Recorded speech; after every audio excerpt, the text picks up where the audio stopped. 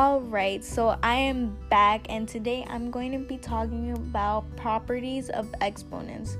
So what I learned was that properties of exponents are anything to the power of 0, which is 1, and that anything that has a negative exponent reciprocates.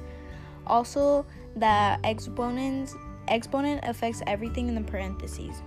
I also learned that when the bases are the same and you're multiplying, then you add the exponents. But if you're dividing and the bases are the same, then you subtract the exponents. An example is 3 to the power of 2 multiplying by 3 to the power of 6, which you keep the base number the same, but you add the exponents, which would leave it as 3 to the power of 8.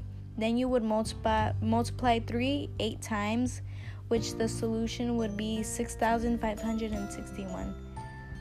So that is what I learned. So yeah, bye.